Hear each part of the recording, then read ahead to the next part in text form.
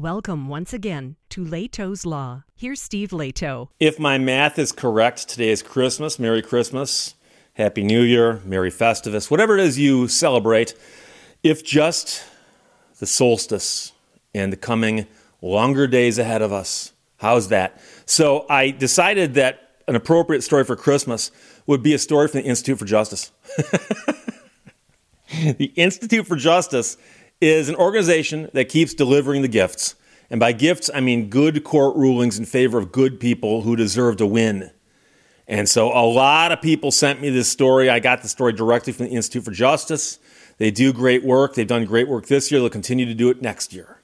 So like I said, very, very appropriate for Christmas Day. We'll unwrap this now, shall we?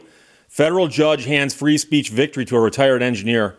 And the court has held that the state officials violated the First Amendment when they ordered a retired engineer to stop talking about math in public. That's pretty much exactly what we're talking about here.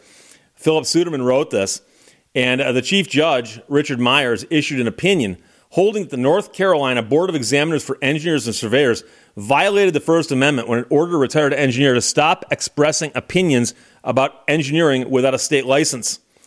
The man is represented by the Institute for Justice. He filed the lawsuit after the board sent him a series of threatening letters ordering him to stop publicly offering opinions about engineering without a license on pain of potential criminal punishment.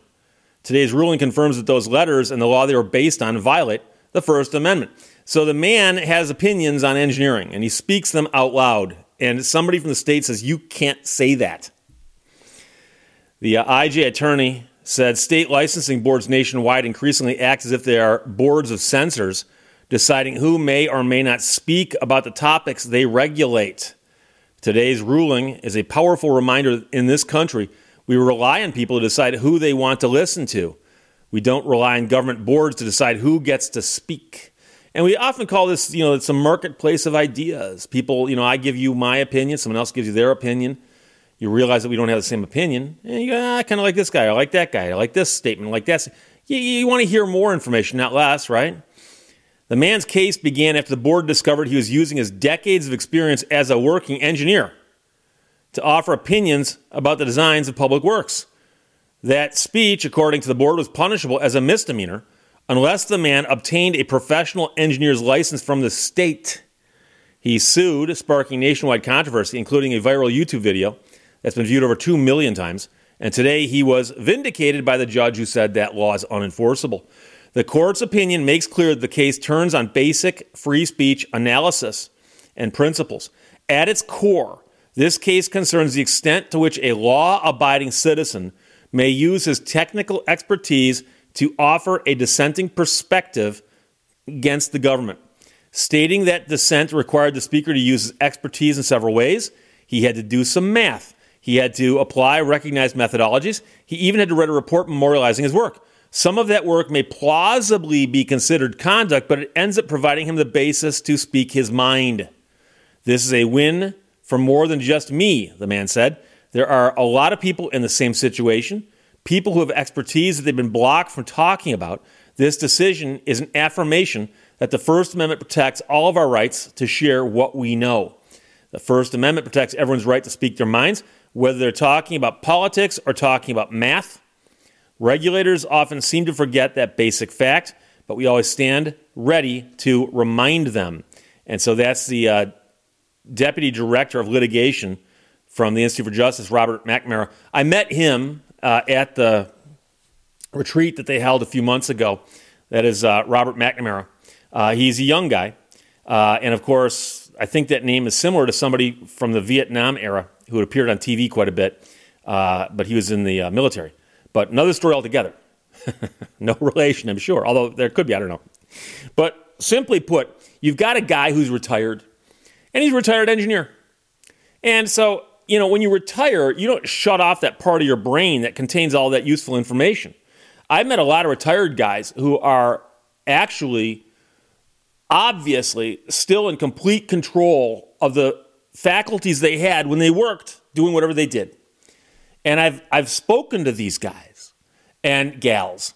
And I can give you an example. John Pointer was an aerodynamics engineer who worked at Chrysler, starting out at Chrysler Missile Division. Then he worked at Chrysler Automotive, and he's one of the guys who came up with the idea for the nose cone and the wing on that car.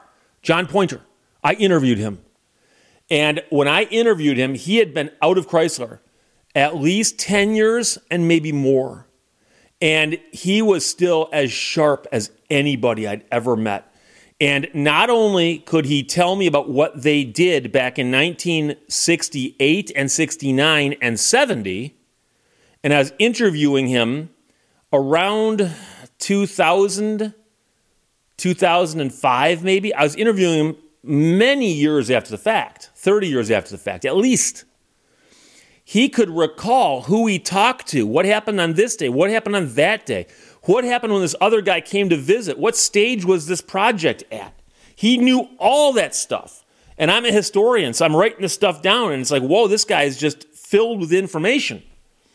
But then I could ask him questions about aerodynamic principles and bodies falling through space. And he whips out a napkin, he starts doing formulas and stuff.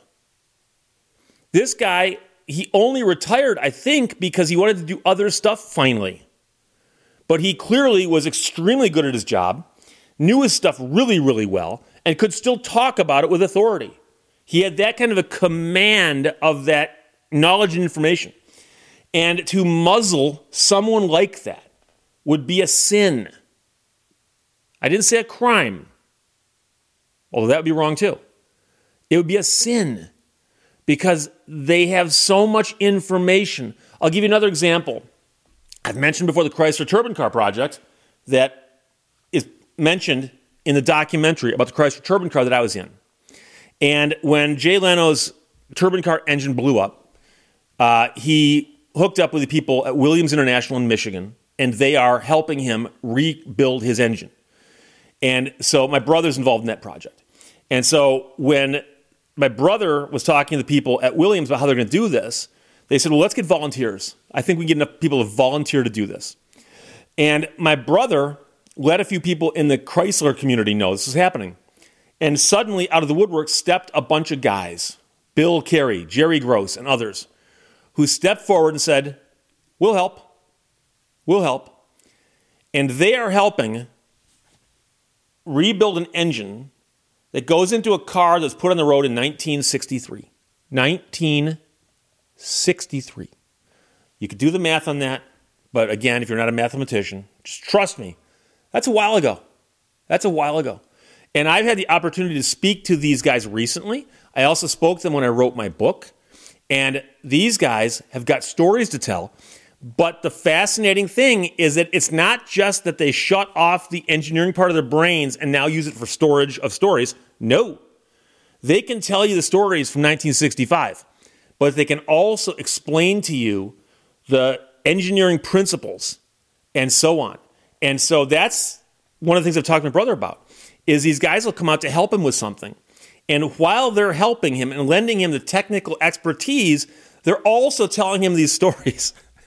Which, talk about bang for your buck, right? You know, the guy shows up and he's showing you, oh, by the way, here's how this goes. And it reminds me of a story that happened in 1966 when we were down in Tulsa with one of these things. So the guy's a retired engineer, and they told him to stop talking about engineering publicly or they'd charge him with a crime. So this is one of those stories that, yeah, it called for the Institute for Justice. They came, they fixed it, and a court's now ruled in that man's favor. So as I always do, I'm going to tell you, the Institute for Justice does great work. I'm going to put a link to them in the description below the video. And I'm going to encourage you, if you can, donate anything. They survive entirely on the generosity of people who support them. And even if you can't support them financially, bookmark their page and visit it once in a while, because they update these stories that they're doing. They're fascinating stories. And then you look at the story and ask yourself, could that be me? Could that have been me? How would I feel if that was me? Because it's, somebody trying to start a business and the city won't let them. Somebody puts up a sign and the municipality won't let them. Guy wants to talk about what he used to do for a living. They won't let him. Somewhere down the road, this could be you. This could be you. And so they cover stuff on all manner of laws. search and seizure stuff. What happens if the DNR comes on your property and steals your trail camera? What? Yeah, actually happened. It's a case they're handling. So go to their website and check it out at the very least. But if you can, please support them. So, this is the holiday season. And if it makes you feel more generous, great. But otherwise, they're just good people. They're good people. And I'm saying that because I've met most of them. I can't tell you. To go to a retreat with a whole bunch of lawyers and walk away going, wow, what a bunch of great people. I've been to Christmas parties at law firms that didn't hit me that way. So there you go. But thanks to everybody who sent this to me, because I now have a lot of people in my audience who support them and get their emails. And so many of them forward those to me.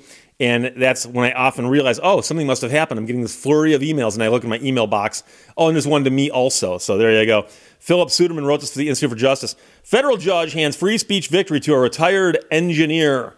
Another big win for the IJ. Questions or comments, put them below. Let's talk to you later. Bye-bye.